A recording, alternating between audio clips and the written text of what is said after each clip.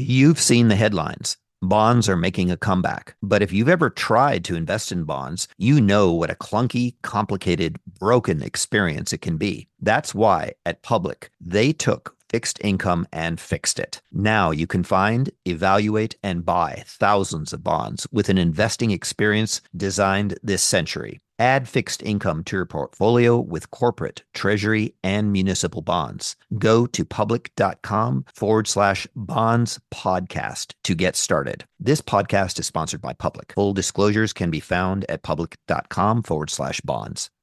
Chat with Traders is sponsored by Trade the Pool. Are concerns about limited buying power, insufficient capital, or fear of losing your own money preventing you from advancing your trading capabilities? Trade the Pool is an online stock trading prop firm that offers funding for stock traders. Demonstrate your skills, trade their capital, and keep your profits. You can engage in intraday trading and now swing trading on Trade the Pool with any U.S. stock or ETF. The procedure is straightforward. Pay an evaluation fee, successfully complete the evaluation, and get funded. Visit tradethepool.com/chat to learn more. Markets, speculation, and risk. This is the Chat with Traders podcast, hosted by Aaron Fifield. What is up, team? I hope you had a nice Christmas and Santa served you well. Welcome to the last episode of 2017. On this episode, I have the great honor of speaking with an original market wizard and returning guest of Chat with Traders, Anthony Saliba. Tony was first on episode 107. On that episode, we mostly discussed Tony's life as a trader and related subjects, including how he made $9 million, give or take, trading options on the floor of the CBOE before turning 30 years of age during the 80s. But one thing we didn't go into too much was Tony's life as a parallel entrepreneur and an investor. So I told Tony, this time around, it's something I'm keen to hear a lot more about because Tony's success extends far beyond trading alone. For example, Liquid Point, an options execution and technology firm which Tony founded, was acquired in 2007 for a sum of mid-9 figures. He's also invested in upwards of 100 companies in a whole range of sectors, owns a golf resort, shopping centers, and other real estate. And that's not all. So the underlying theme throughout this episode is not how to become a better trader, but how to build generational wealth. I'm excited to share this episode with you because for me, Tony is a huge inspiration. Continue listening, please take something away from this, and most importantly, implement. I won't say any more. Here's the big boss, Anthony Saliba. Aaron, how are you? I'm well. How are you? Very good. It's been almost a year. Yeah, I was going to say that. It's like almost exactly 1 year, like almost to the day that we did the almost first podcast. Absolutely. I was just telling my partners that. How you been? I've been well. I mean, there's been a few changes since we last spoke. I'm actually now working at a prop firm in Sydney. Not as a trader. I'm a trader manager here. But yeah, so that's probably Fantastic. Yeah, that's probably the biggest change since we last spoke. I've only been here a little while. It's only been about a month actually. What do they trade? All futures. A lot of stuff on the ASX, but also some other markets around the globe too. So, but yeah, most of the volume's done on the ASX. Yeah. How about you? What's been happening? Oh man. I've been so busy. Got we launched a new company. We're actually waiting for FINRA approval, but we're partners with ITG, which is a large publicly traded technology fintech company that is mostly in the equity space, but they had some options technology, and we took that on and added our own IP And now we've got a really slick front end and, mostly professional, but also other buy-side traders. So that's been taking time over the last 3 or 4 months to get ready for a launch expected January 2nd. And my other project, which I think we talked about a year ago, has been moving along really well. Development on the software has proceeded all year. We've got a kick-ass simulator. We've got AI integrated into it, gamification, all about traders. So it's been a busy 11 and a half months. Excellent. I'm pleased to hear. That's really cool. Is one of those projects you talked about, is that Matrix X? Matrix X is the joint venture with ITG. And it's a professional platform. We could talk about that, but it's basically been acquiring that business and adding our some of our secret sauce, some algos for options and futures options. We're going to be active in the crypto coin space, and we've got some great technology.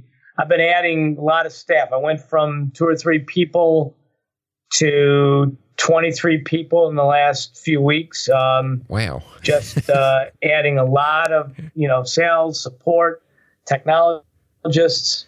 Here we are. Well, funny enough, that's one of the things I wanted to ask you, actually. I mean, let's address the elephant in the room because, someone like yourself who's been in markets for, it's been about 40 years, right? Almost, yeah. What's your stance on Bitcoin? Like, what's your take on this? Well, you mean in terms of the regulation or in terms of where I think it's going? Just the whole kind of hype around it. Well, I think that it's real, and I think that it's got a lot of value to absorb. And I say that meaning generally for the genre. I'm not so sure it's all going to go into Bitcoin. There's a lot of coins that are viable. And I think as it relates to an alternative to currency by governments, it has a long way to go before it even reaches a meaningful percentage of the float of currencies. So standing in its way are things like the deficiency in the coin itself. I mean, of the hacked losses, it hasn't been in the blockchain technology. It's been in the coin and the wallets themselves. So that has to be addressed. But then you have regulation. And just yesterday, the SEC chairman, Jay Clayton, said that he's not so sure they shouldn't be, the ICOs shouldn't be done on national exchanges. So that would either send the business offshore totally or make exchanges a lot more valuable. How about you? It's funny, right? Because I've had a couple guys on the podcast who are actively trading or actively involved in Bitcoin markets. And I remember saying, this was probably only 6 months ago or thereabouts. I was speaking to one of the guys and I was saying, I just bought a bit of Bitcoin when it was around about $3,000, right? And I was like, it's just a speculative bet. I see if I lose a few $1,000s on it, no big deal. It's not going to change my life. But, the upside is really unknown. And I was like, there's a possibility that in a few years' time, it might be, $5,000 a coin or something like that. And it's just gone right past that and kept going. So, yeah, I mean, I think it's very hard to say, a lot of people are trying to make predictions and say all sorts of things, but I think this is a beast of its own. I think at the end of the day, no one really knows what's going to happen because it's just, there's nothing else like it. Right, right. There's obviously, speculation that comes and goes, but as a store, house of value, it kicks the shit out of gold. And, gold costs so much more to produce. Gold is unwieldy. Gold is, you can't walk into a store and buy something in times of trouble with gold, or anytime. I mean, you can today with Bitcoin. More and more people are taking Bitcoin. I mean, up till recently, only pros could access it. Now, as the common person is able to access it more and more, I think you're going to see more value come into the space. May go into Ethereum, may go into, ArtByte is another one I saw today, that part of the funds go into supporting the arts, so to speak. So there's a lot of twists on that, right? But it all gets down to the distributed ledger technology. So, and do you think there's a chance we might see options on Bitcoin? I sure hope so. Why not, right? Yeah. I thought that's something you might be keen on. Yeah. Well, I mean, the reason why we have futures is just because the CFTC is a lot easier than, the SEC. And that's why you see the futures today. But I guess you could have options on the futures that just aren't as heavily traded. So, yeah, I think you're going to have options soon. I mean, on options on futures, which would be totally awesome. All right, Tony. Well, last time we spoke, we ended up speaking for around about 2 hours. I need to ask you this time in advance, are you on any time constraints? I do. I only have about, to the top of the next hour, I have a meeting at 2 Central, so I have about an hour and 20 minutes. Okay. We should be wrapped up by then. Yeah, good. No trouble. Good. No trouble. So, Tony, one of the big things I want to talk to you about today, and we only just touched on it last time. So last time when we spoke a lot about your career as a trader, right? But yes. Right at the end, we spoke a little bit about your life as more of a businessman. Mm-hmm. And I'd love it if we could spend the time we have together now talking a lot more about that, right? Right. So correct me if I'm wrong here, but I think it's, in some ways, it's fair to say, and it may not have been intentional, but being a trader was kind of like a stepping stone for you to go on to even bigger and better things, right? Correct. It was. It gave me opportunities based on the money I made, obviously, but also the skills I learned as an options trader and the mindset I developed as an options trader, given the many different directions you can go with an options position and my ability to think outside the box, so to speak, that you're given the attitude, or you develop the attitude that anything is possible, because in options there's always a way out, as long as you're thinking properly going into the position. So my trading decades, if you will, formulated a mindset. It also gave me a lot more confidence, because if you can trade options successfully, you can do just about anything in finance properly or successfully. And then the capital that I earned, obviously, also. I was saying to my kids over the weekend, so remember, when I die, on my tombstone, you need to make sure it says necessity was the mother of invention, because everything that I've done since my trading, or even in the middle of my trading years, was I saw a problem and developed a solution. And that really, sprung out of necessity. So the options trading was a springboard. I'm still very close to it. We still have traders that trade for us. We look at things in terms of optionality. A lot of our deals involve options. So it is in the fabric, so to speak, Aaron. Yeah, absolutely. And I remember that quote that's, I even titled our episode, Necessity is the Mother of Invention. Is that it? Yes. Yeah. Yes, that's right. Yeah. So was there a point where you began to consider yourself more of a businessman rather than a sole trader? Or did it just kind of happen without sort of consciously intending it to happen? There was a time early in my trading career where I fashioned myself as a businessman, like at the forefront of my mind, and I invested in things like restaurants, and I owned part of a construction company, and number of, arm's length investments that didn't all go very well.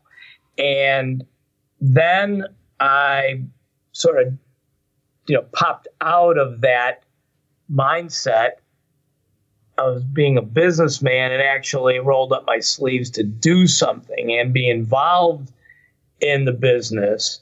And I was still in my late 20s. Maybe I was 30. And I got involved in the clearing. Yeah, I was 29. I got involved in the clearing business as a clearinghouse owner.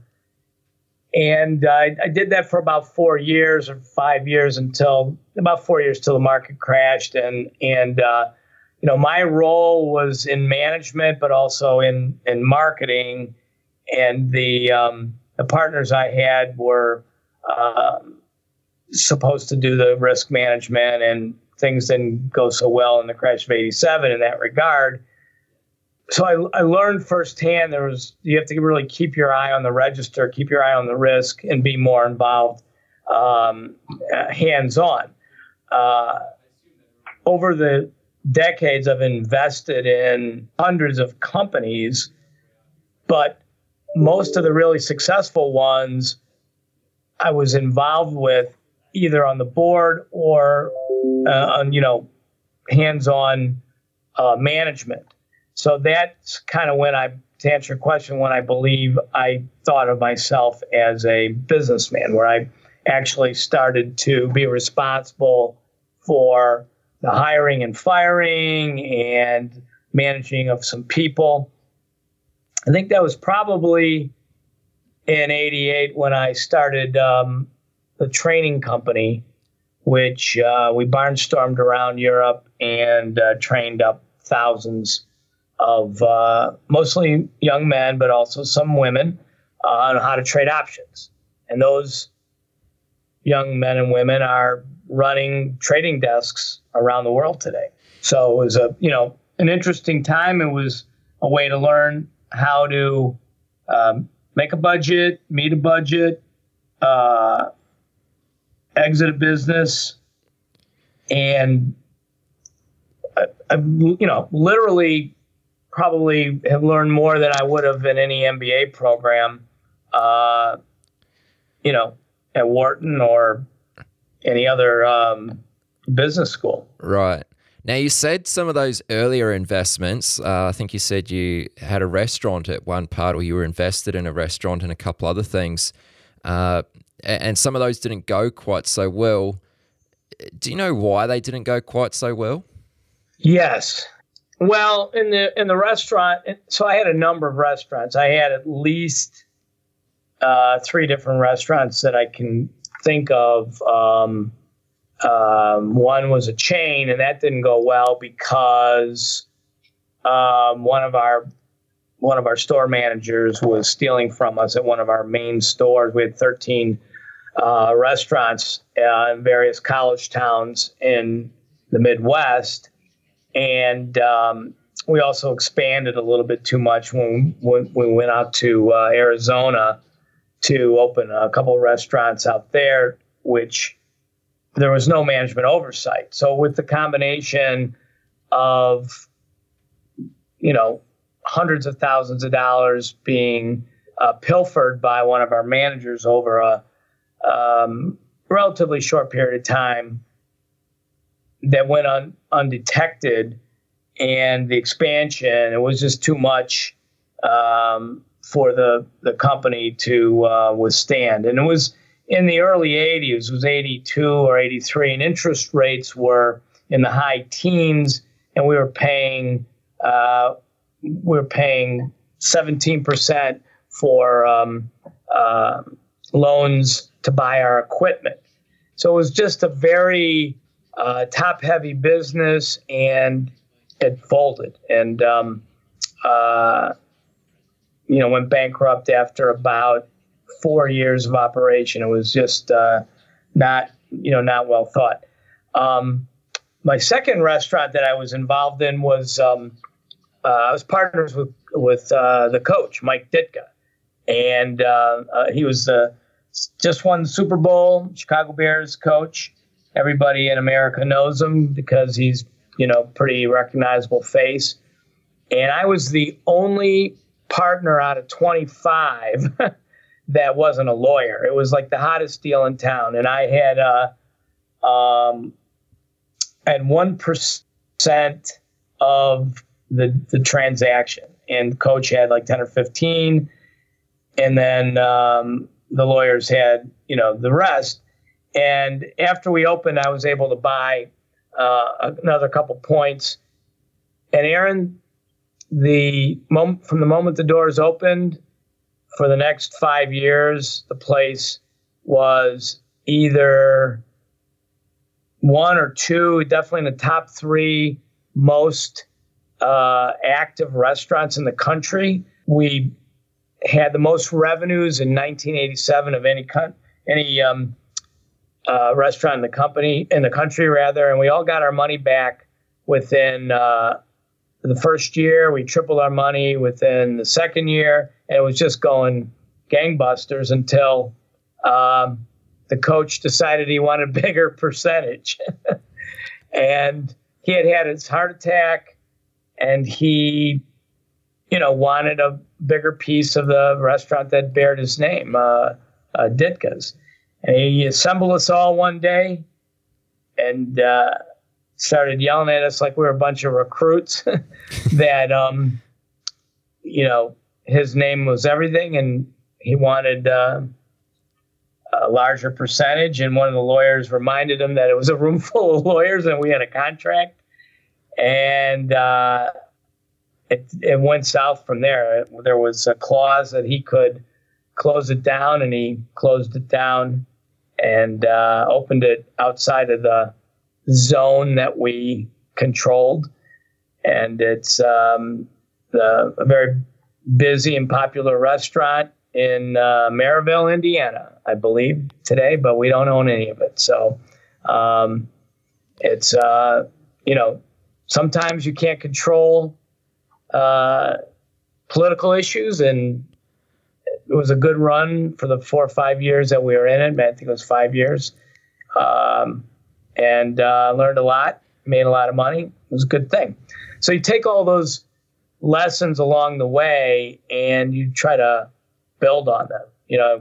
You make sure you go into contracts with your eyes wide open. And, I would never have done that to anybody, but I could kind of see his point where he was a big deal. He wasn't making that much as he could, but I would never do that to anyone. Yeah.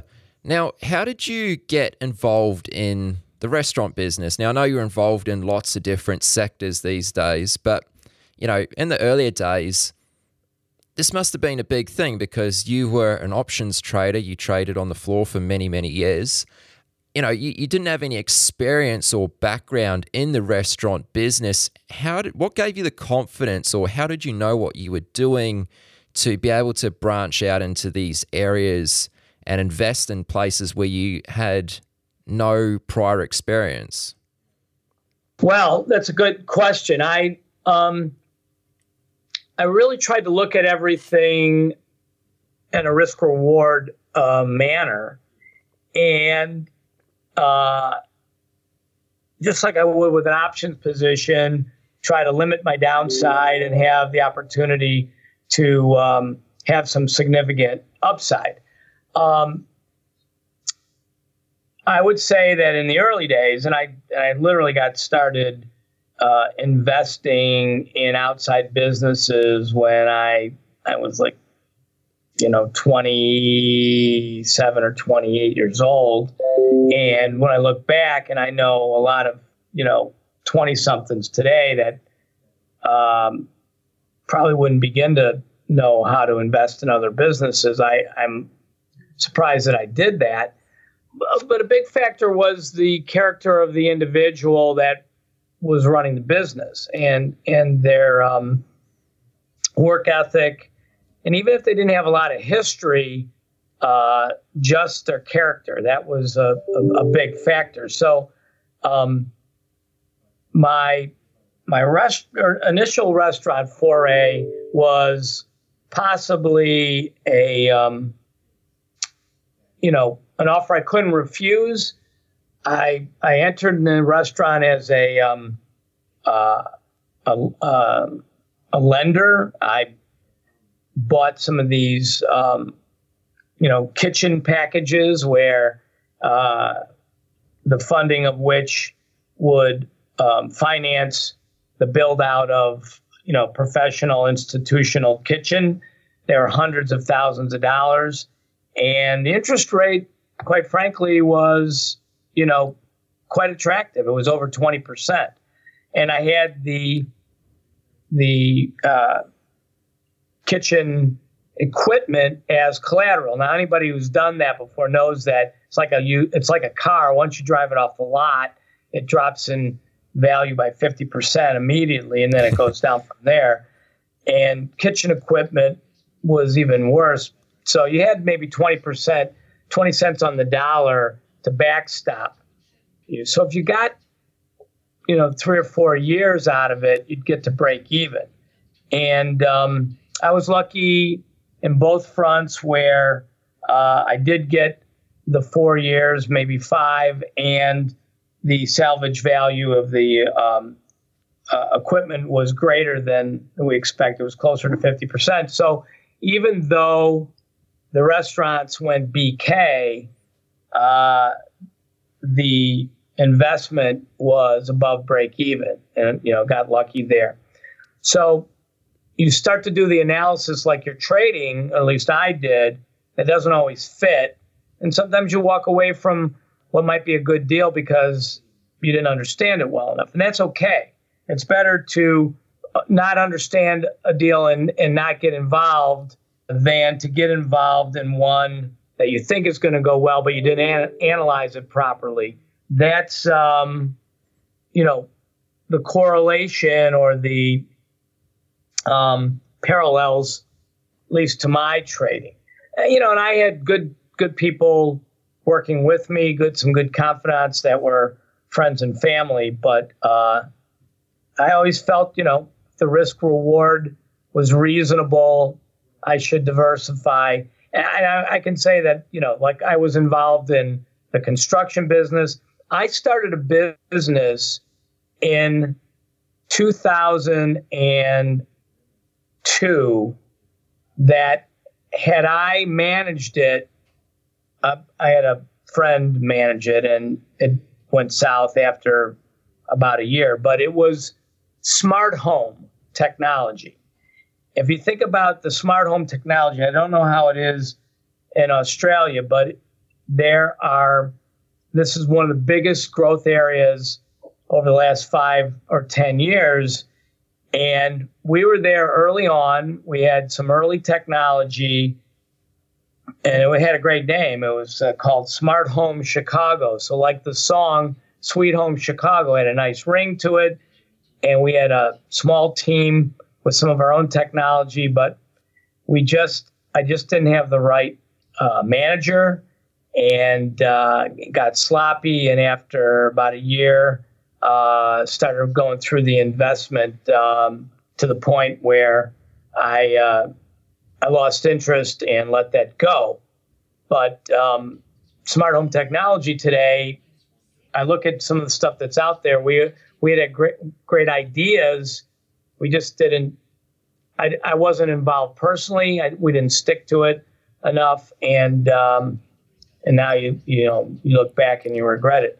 I think the vision is important too. I'll tell you one more story that I haven't really told many people about except Uber drivers, Aaron.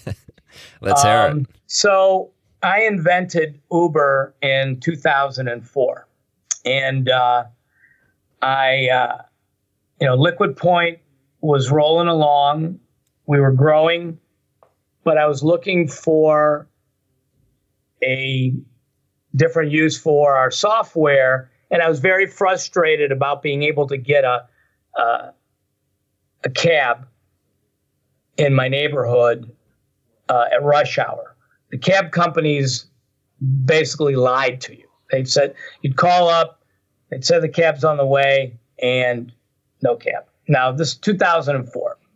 We had some mobile technology, which was basically a browser-based system over a MiFi, so telephone technology. But it was more than 3 years before the iPhone was even launched. Nobody had even heard about this. So we took our trading software, and I came up with this idea that if I could make a market in taxi cab routes, okay, that had a fair value and post it on our software that was on a laptop in every taxi driver's car, then they could see that I was willing to pay up to get a ride at that time and come to me.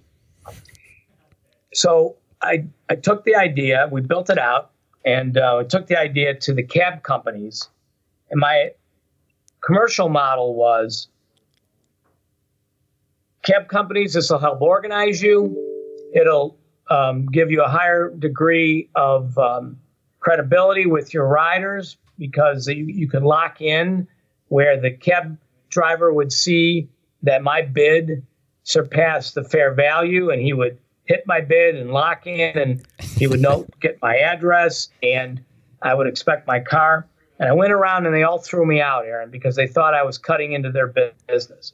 All I was asking for was 10 cents on every ride that was booked, pay for the software. And, with millions of rides a month, I'm sure it would have been a great business.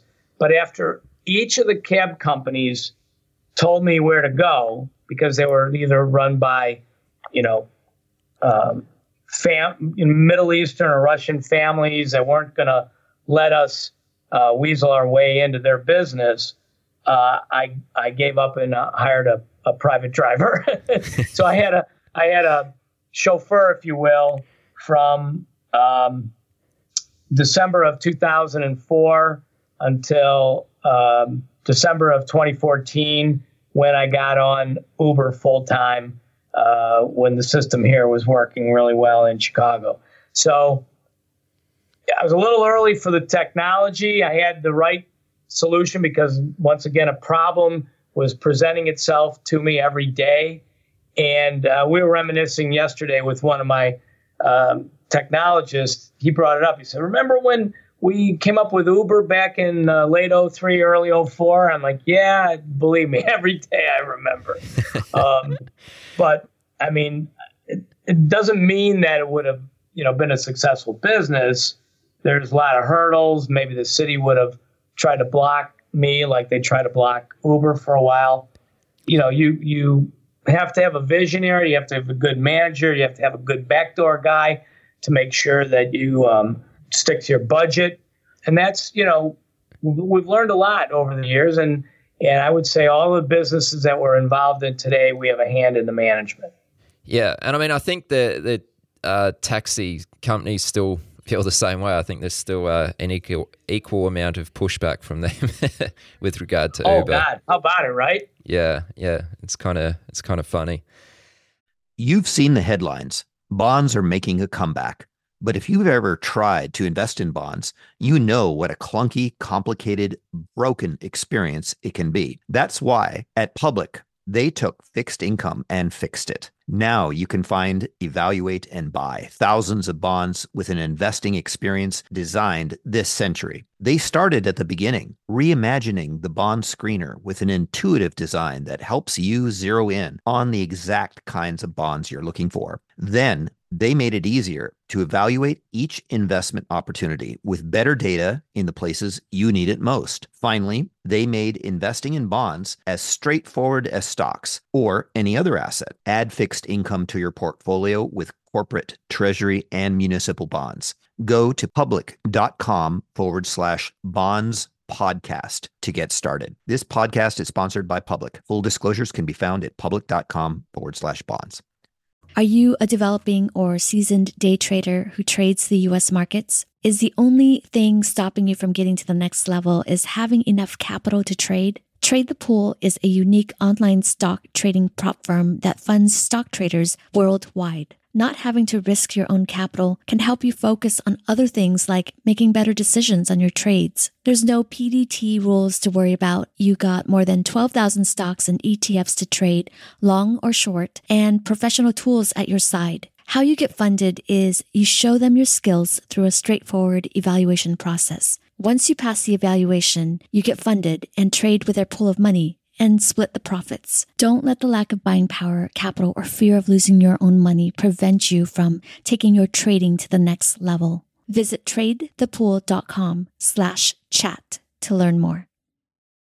I'd like to ask you, Tony, do you think for a trader to make really big money, like life-changing generational wealth, right?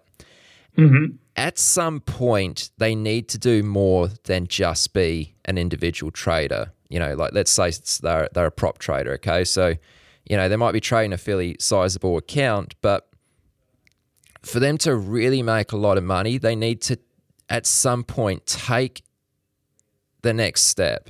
You know, so from being a prop trader or an individual trader of some sort to actually doing it as a business, right? So either hiring other traders or starting a firm of their own or getting involved in other businesses. You know, you've done all those things, but is it possible to make these large sums of money like we're talking about through trading alone?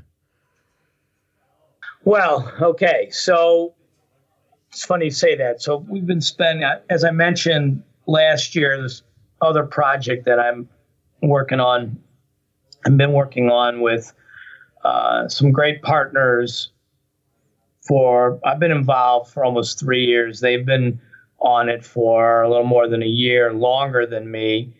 And it's an effort to create CPTs, consistently profitable traders, because you know, the data isn't all in one place, but by looking around and accumulating the fragmented data that is available, over 90% of active traders fail.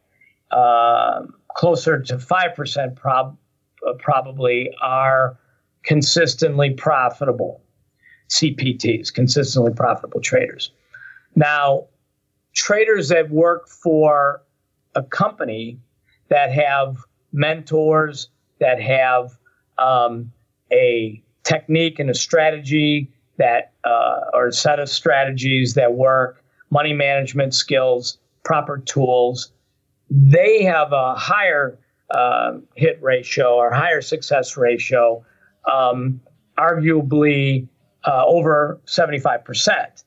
So your question is founded on which type of trader is it? Are you working for somebody and you're more consistently profitable?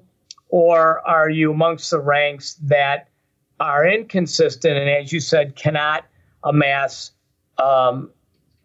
enough wealth to change the situation from generation to generation and within your family?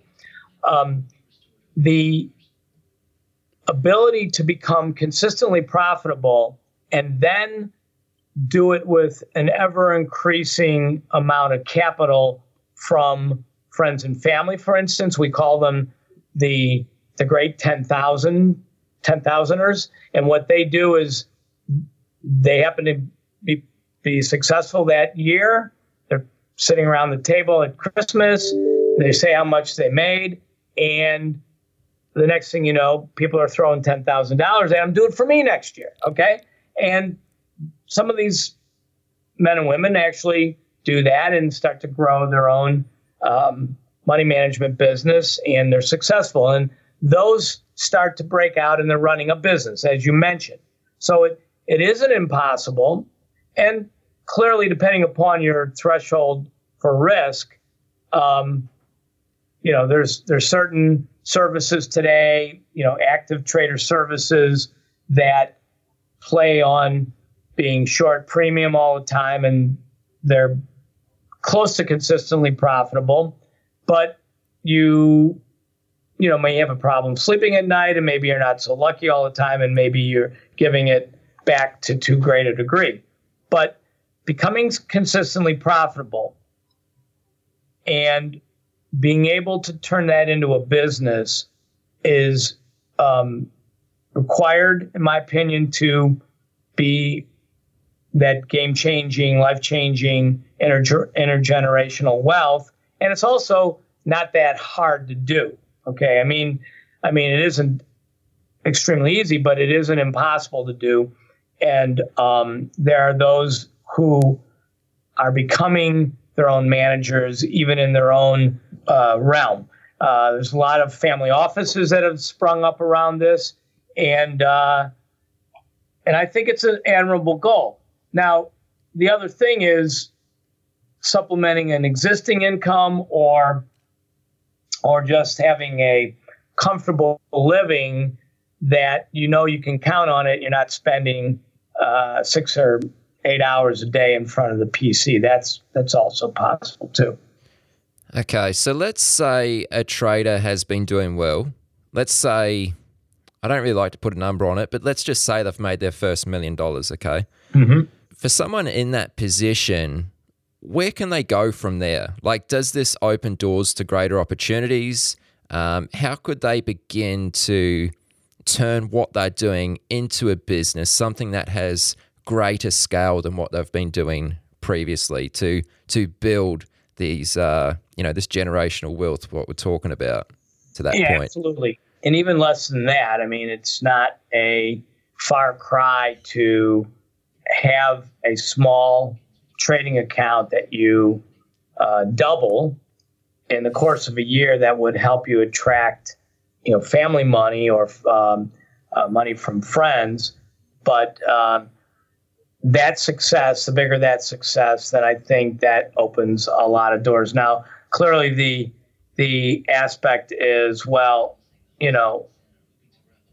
if you're doing so well, why would you want to share that with me? But that gets to the aspect of being able to have a decent management agreement with your investors. So yeah, that is the first step.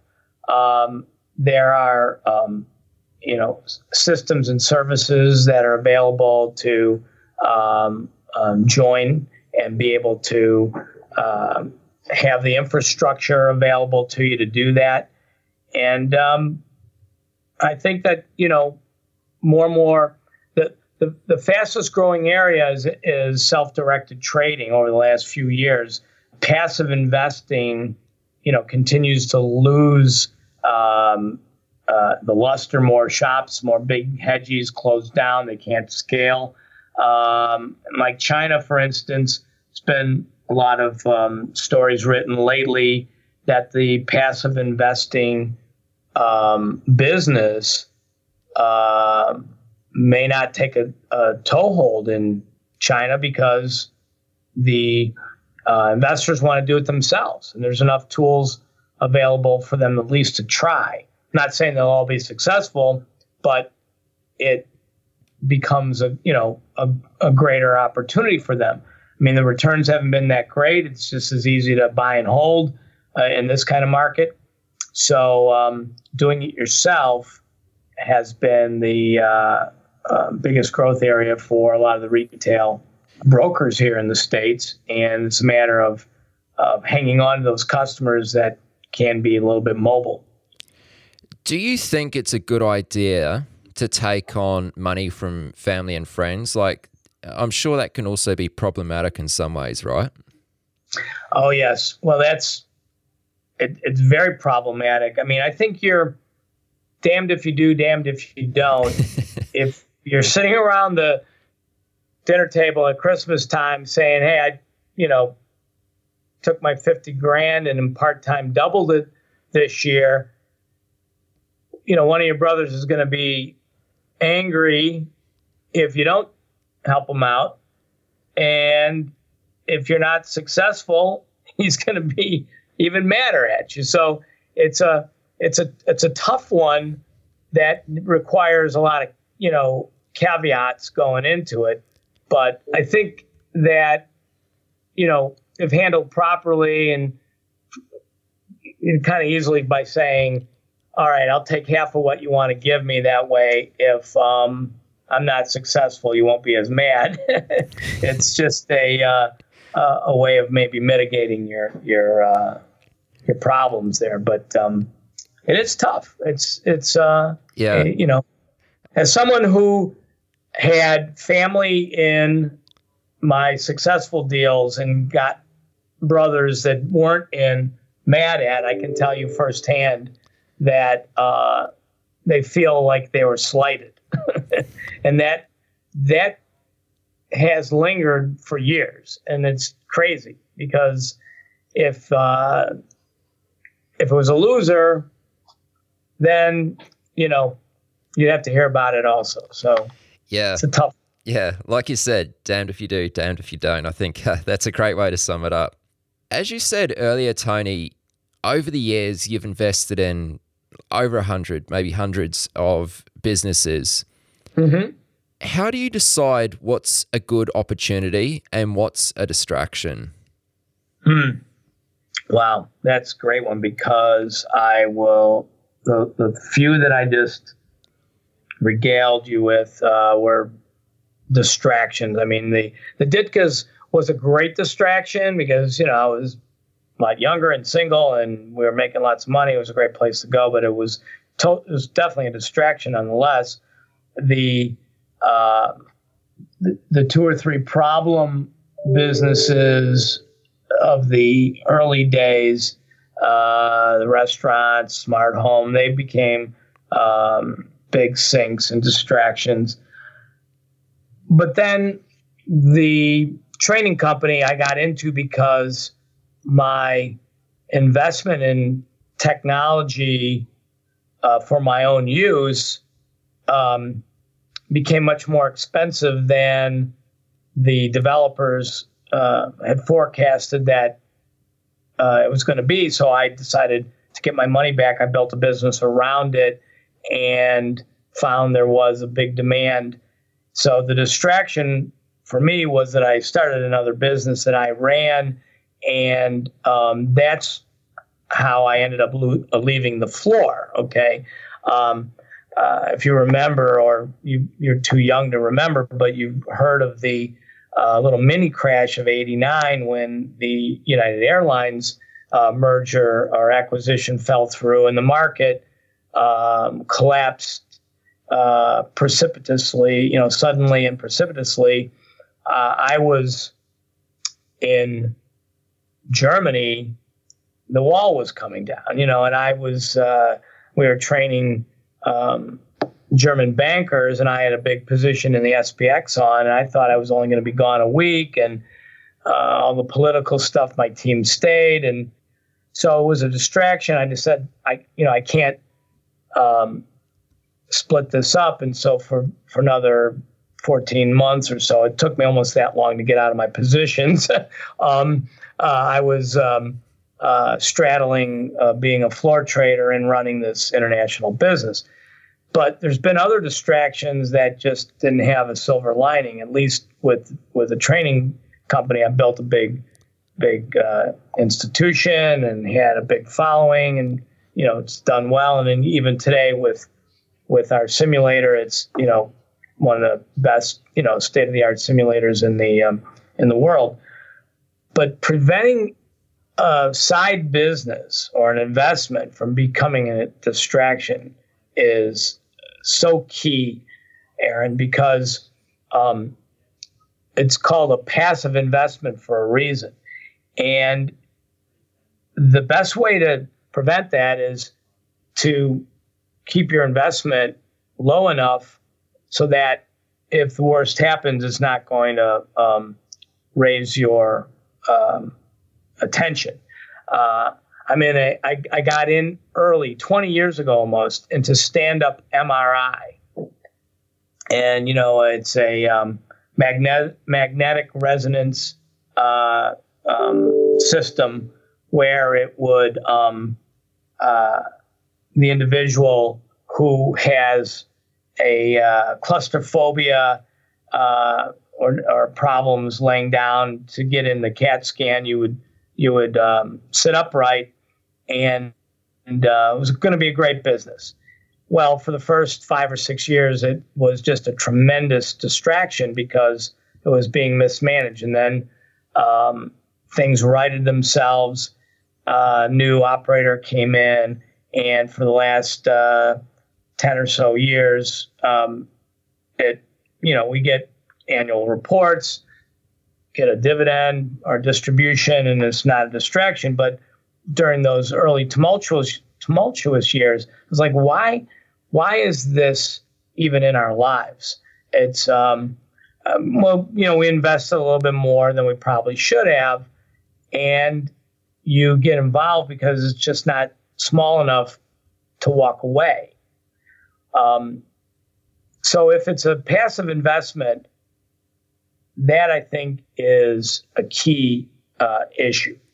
But if you're involved, as I am with a number of the businesses today, as a director or a manager, then you just need to be able to have good delegates that'll help handle your calendar and be involved with the minimum that is required of your essence, meaning that, as I say to my people, do only that which only you can do. So don't stop to vacuum the office when you know somebody's coming in to vacuum the office in an hour. It's a waste of your time. I'm not saying don't be helpful to your fellow staffers, but try to focus on your expertise and what would be missed if you don't do that which only you can do. Yeah, well, I'm glad you brought that up, actually, because this is something I want to ask you. Like, you've achieved a lot, right? And, 40 years or however long it's been, since you've been, working, trading, being a parallel entrepreneur, etc. How do you manage your time? Like, what are your secrets to being so productive and getting a lot done? Oh, man, depends who you talk to. I don't think my wife's going to be listening to this, but if you ask her, not as productive as I could be. But and I also have a partner who disagrees with what I'm about to say in my answer. I don't sleep as much as most people, so I have a little bit more time in my day. And my partner would say that I'm not operating optimally, and that I would be more efficient if I got more sleep, and I would take less time on tasks that I do endeavor to accomplish. But I'm a technology person to the nth degree. I can do most everything necessary today on my phone. I used to spend lots of hours on spreadsheets, developing the forecasting and the planning for the businesses that we're doing. But I try to boil everything down to the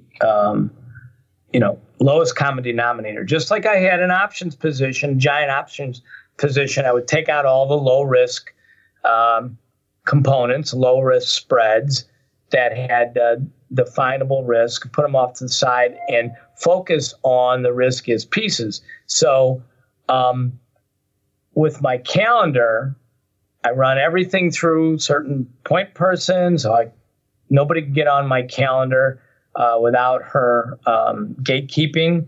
I try to keep my meetings to a half an hour or less, although certain occasions, yours, for instance, other interviews that I might have, or this, opus of a project that we're working on, we usually have 2-hour calls.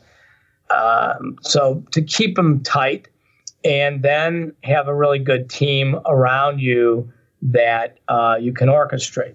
With Liquid Point, I had a great team. I mean, we sold the company for over $200 million, and we only had 43 staff members.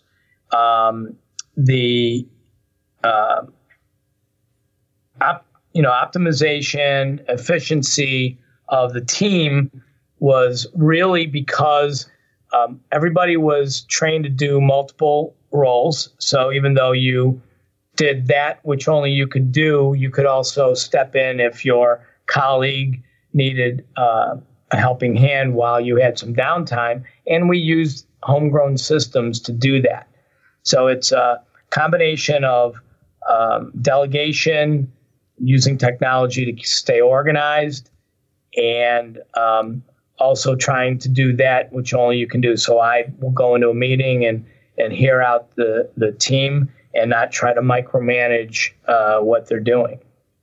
I guess slightly shifting gears, I feel as though some people probably have the idea that to make a lot of money, you need to take big risks. Now, I'd be interested to hear if you feel as though that's true somewhat. And also, what are some of the greatest risks that you've taken to get to where you are now? Well, it's not true that you have to risk a lot of money to make a lot of money if you're willing to take time. But if you're looking to make a lot of money trading in a short period of time, yes, you're going to have to increase the size of your positions. There just hasn't been enough volatility in the market to do it otherwise, unless you have bet properly, if you will, on a few names that have, moved up exponentially over the last few years.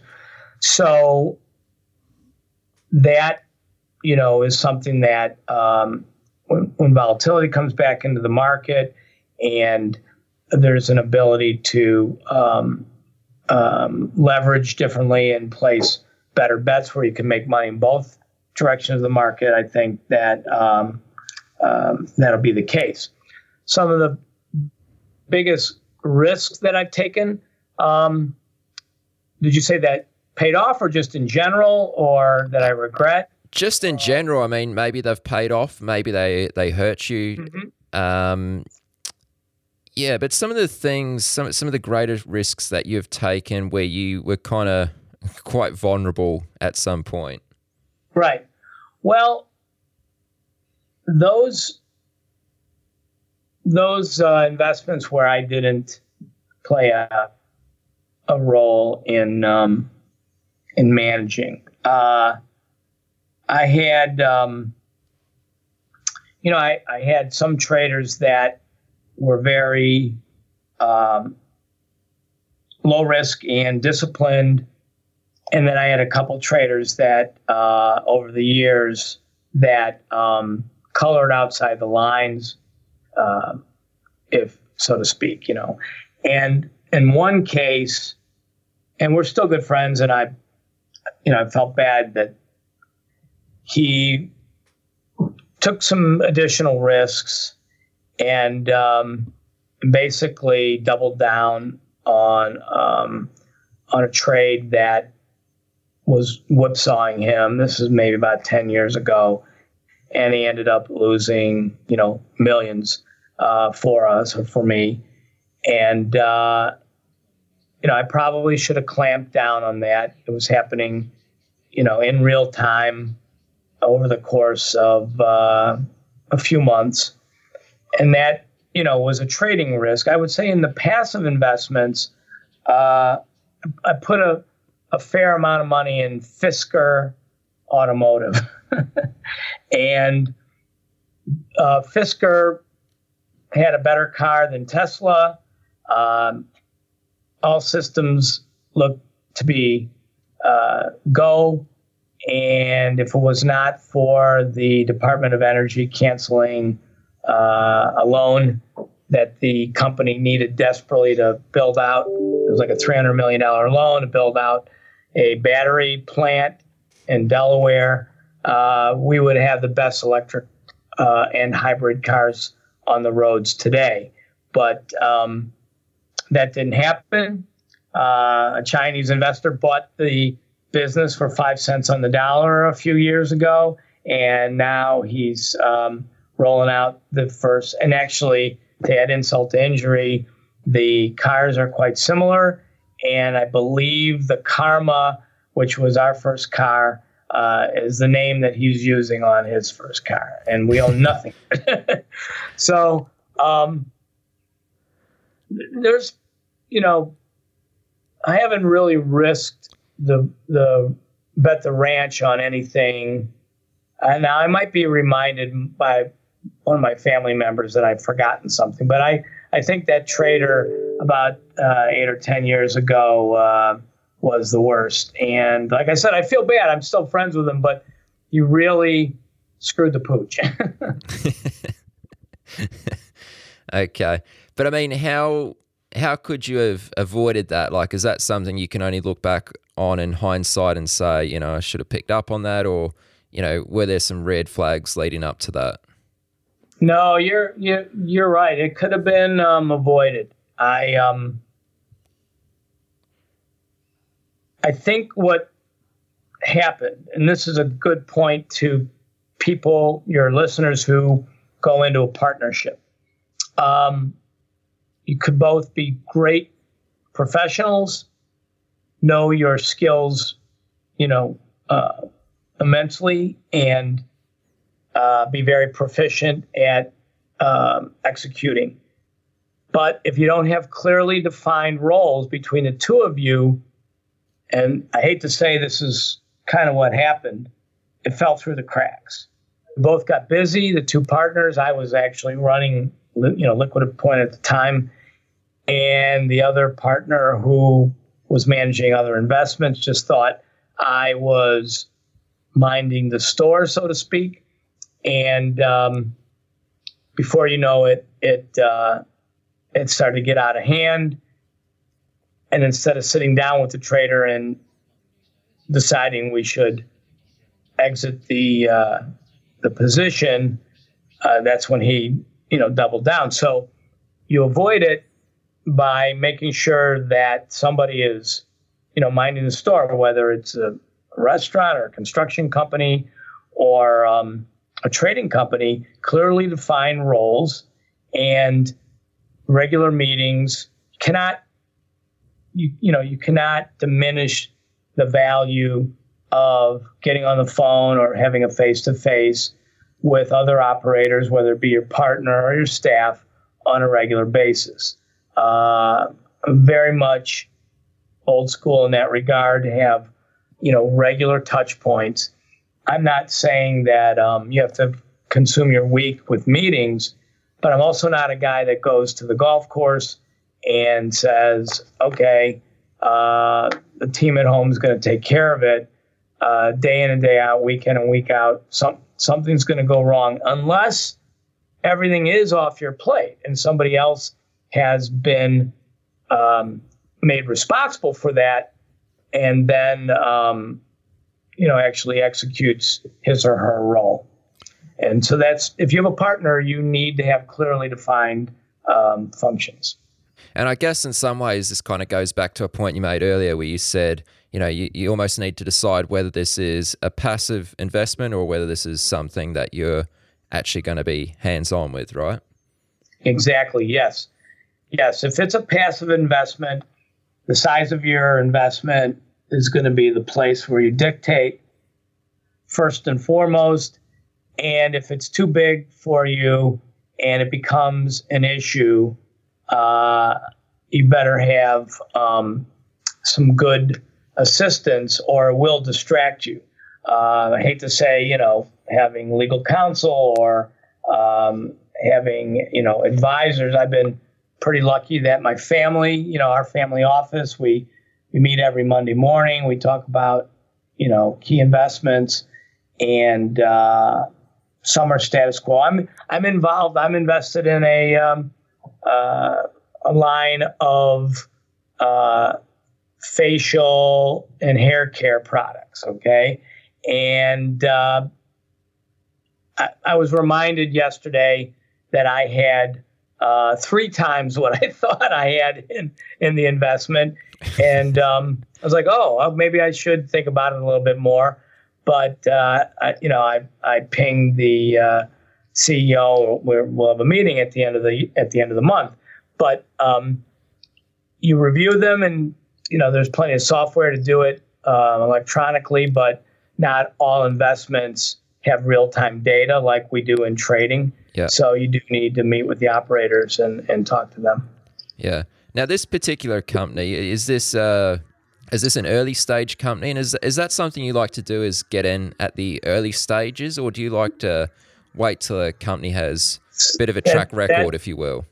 That's a really great question, actually, Aaron, because I guess I take it for granted that I should get in on at early stages, if you will. Actually have met with lots of founders. Case in point, one of our companies is a water company, coconut water, sparkling coconut water. And a young man came to me a couple years ago with an idea. He had been working for some neurosurgeons as a researcher about the effects of the fat in coconut oil and how that, the essence of that or the enzymes in that, I'm not sure exactly of the scientific and medical phraseology, but these neurosurgeons and the researchers had determined that coconut fat prevented issues with memory and Alzheimer's, dementia, whatever. And they were creating a pill, and they have a very successful it's an over-the-counter supplement to help prevent Alzheimer's. Well, this young man said, well, and what if I put it in a drink? And they said, yeah, whatever, go for it. So he was traveling back and forth to Vietnam, where he had lived in Southeast Asia for a while, made a number of contacts, and found a manufacturer that would develop the product to his specifications. And he wanted me to be his partner. And he said, hey, just take the company and hire me, and I'll work for you. And he's a really hard worker. It was his idea, but I don't know how to run a business. He didn't know anything about spreadsheets. He didn't know anything about, making a payroll, marketing, paying the government, all the things that go on with a business. And I just didn't have the time. So, I made some suggestions to him and put a small amount of money in so that I didn't dilute him very much and set him on his way. Well, 2 years later, I put in money about a year ago, but 2 years since that initial contact and conversation, this company today is in Costco, Mariano's, Albertsons, Safeway. Kroger has contracted with them to white label their coconut water for their own brand. They have over 2 million cans in back ordered for the first quarter. So this is out of his garage. Okay. And what do I know about water? I don't know anything about distribution, but I helped him with his numbers to begin with. I gave him a little bit of advice. My wife helped him design the can. It's a beautiful looking can. And then he found another investor who did know the space, the water space, and now they're off to the races. One of the local bottling companies wants to buy them for over $10 million just in 1 year. And I'm like, it's too early. It's too early. You guys are going to, grow it a little bit more from here and probably be able to do, 4 or 5 times that, or maybe even 10. So I guess, a lot of it matters on, you're asking about early stage. It was just an idea. And I helped him put a spreadsheet together. I'm not taking credit for his success at all. It was his idea, his hard work, his partner's hard work. But, we kept tapping him back into direction to go down the right path, to make a budget and, worry about the numbers. I'm not sure they're out of the woods, but it looks like they are. So early stage is where I've gravitated. Now, we've got real estate, we've got some mature businesses that we went into, but yeah, it's been mostly startups, and probably should have started an incubator a while ago. How do these opportunities come? How do you come across these opportunities? Because, they're from all over the place. Like before you were talking about a stand-up MRI machine. Here you're talking about a water company. There's a hair product company you're involved with. Like, how do you come across all these opportunities in different sectors? Well, a lot of people approach me on LinkedIn. I've got my second level group. First level group's about 20,000. My second level group's about 4 million people. I get pitched a number of things. I've been trying, now that I have Matrix, I'm staying away from doing too much of that reading. But with the new project, right now it's a startup also, and that's sucking up some of my time, my management time, to get that launched. But it also spawns relationships in related businesses and trying to put pieces of the puzzle together. We're in the process of buying one of the national exchanges right now. It's been in the papers a lot. In fact, there's a story about it today in the Wall Street Journal. And this has spawned a nexus with crowdfunding companies, because we're going to do something special with the companies that are the products of Regulation CF that are funded that way. So they kind of find me, Aaron, but my partner and my nephew, Mike Saliba, he probably, reviews,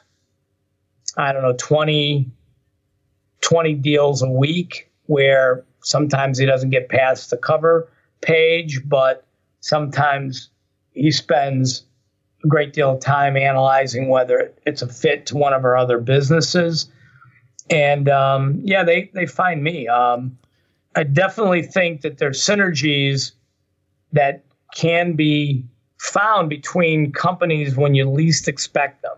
Now, I don't have a synergy between the hair care product and the water product, except that I did go to a friend of mine who is pretty high up at Procter & Gamble to see if they were interested in either or both. And I think they're regretting not being interested in the water company. But with regard to the securities industry, we have connected the dots on a number of things now that are in our portfolio that have symbiotic relationships. So I'm not afraid to keep looking at some of these new ideas. Yeah. And I guess that's just what happens, right? When you've been doing this for as long as you have, people start to hear about you, know what you can offer, know what you're all about, and, things start showing up on your doorstep. A book that I was in 30 years ago, Market Wizards, which is, one of a handful of books that I've been involved in. But that book particularly, I said something in the book, so it lives on like your podcast will now, but this was in the day before podcasts. I said something in that book that haunts me still to today. And that is, at the time, I was still building a trading company. I was partnered with a French bank, and we were populating traders over there in Paris and in Germany based on expertise that we instilled in them here in Chicago. And that company became very, very successful. The bank took it and ran with it. Transoptions was the name of it, and it trade. I think for about 15 years they had a very good run in European markets. But that was then. Today, young people who find Market Wizards, because it's an interesting book. There's 13 other gentlemen highlighted in the book. Paul Tudor Jones, famous, much more successful traders than I was. So it's worth reading. But they read my story, Aaron, and they say, "Oh, are you still looking for traders?" Like, no, that was 30 years ago, and those guys might be looking for traders, but it really is funny how they find you. And I'm sure your audience, has ideas. Happy to ping me, but I'll be blunt and short with them. If the ideas are not something I'm interested in, I'll let them know. I pretty much answer everything late at night while you're sleeping. I'm probably on LinkedIn or something. Visiting. Now, I know we've got to wrap this up in just a moment. I thought we would have wrapped it up ages ago when you said earlier, I've only got, just over an hour. But, once again, we've pushed it to the limit. So there's just one last question I'd like to ask you, Tony. And all the wealth that you've accumulated in the time that you've been going as an entrepreneur, as a trader, as a businessman, has most of this come in the form of lump sum gains, or has this come more in the form of constant income streams? You're one of the best, Aaron. That's another great question, because I don't think a lot of people would think of that question. I definitely wouldn't. But now that you mention it, lump sum, I'm afraid to say. I mean, I was told by one of my staffers, a young millennial, recently said, the only way you can really get wealthy in today's world is to own equity. And I don't know if that's 100% true, only way, but it is a way. And I've been approached by so many people that want to be on board with, some of the projects. They want a piece of equity. So I would say lump sums in that you build, and then you've attained value, and somebody agrees with that value and wants part of it. I've had streams, of course, that have been decent sized, but typically, like, I have some partners in real estate. We own a golf course down in southern part of the state. We have some shopping centers, things like that. And they're old school, and they've created streams for me passively on my part. So the bigger numbers, though, have been lumps, except when I was on the floor. I mean, I would consider that, I was working hard for that and creating a daily, monthly, annual stream. But since then, it's been in lumps. And it's a really good question. I think I'd like to hear that from others too, So that mostly comes in the form of exits or when someone buys a stake in one of your businesses? Yes. And that's been the case. And it's also a great question because this startup that we have now today in Matrix, we've kind of talked about probably not exiting. We regret some of the exits that we've had because over time you could have done better with that company, continue to build it, and the multiple you got then has not, justified, hindsight, seller's remorse, however you want to characterize it. But we've literally said this time maybe we'll just try to make this into a stream and continue a stream. And I've got young kids. They can step into the breach. You can move to Chicago.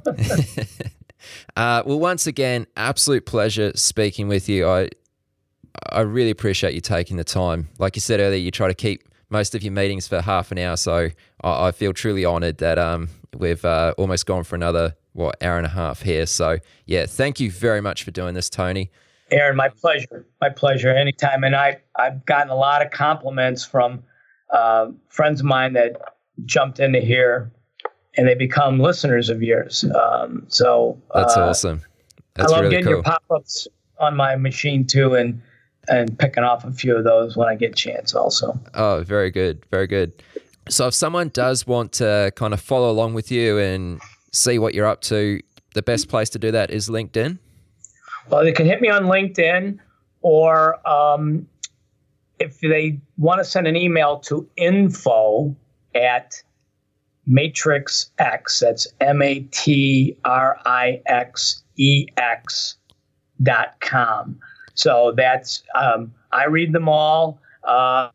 We've been hiring, so there's been a lot of inbound, mostly engineers. But if they're a listener of yours and they have a question they ask, even a trading question, I'll find a way to answer it, or one of my guys can answer it. But yeah, info@MatrixX, like executions.com. So cool. I appreciate it, and let's not make it another year, even though it's great to talk to you around the Christmas time. And yeah, we might have to make it an annual thing. Yeah. Well, I'm glad you're in Sydney. I really miss Sydney a lot. I was in Sydney at Christmas time. It was kind of strange because it was summer, but it was really beautiful and I loved it. Yeah, no, it's certainly, it's right in the middle of summer here at Christmas time. But, I'm hoping to make it over to Chicago at some point too. So it'd be awesome to catch up. Well, give me plenty of warning. You're invited, and we could, introduce you to other traders and other people in the industry. It wouldn't be a waste of your time, that's for sure. Yeah, that'd be awesome. That'd be really cool. Well, Tony, I know you've got a call in a couple minutes, but thank you very much for doing this. It was really great, and I hope we'll have a part 3 sometime soon. Sounds great, Aaron. My pleasure. You've reached the end of this episode of Chat with Traders, but rest assured there are more episodes loaded with real market insight and zero hype on the way soon. So to stay updated with each great new release, subscribe to the podcast in iTunes, and we'd love it if you'd leave a rating and review. We'll catch you next time on Chat with Traders.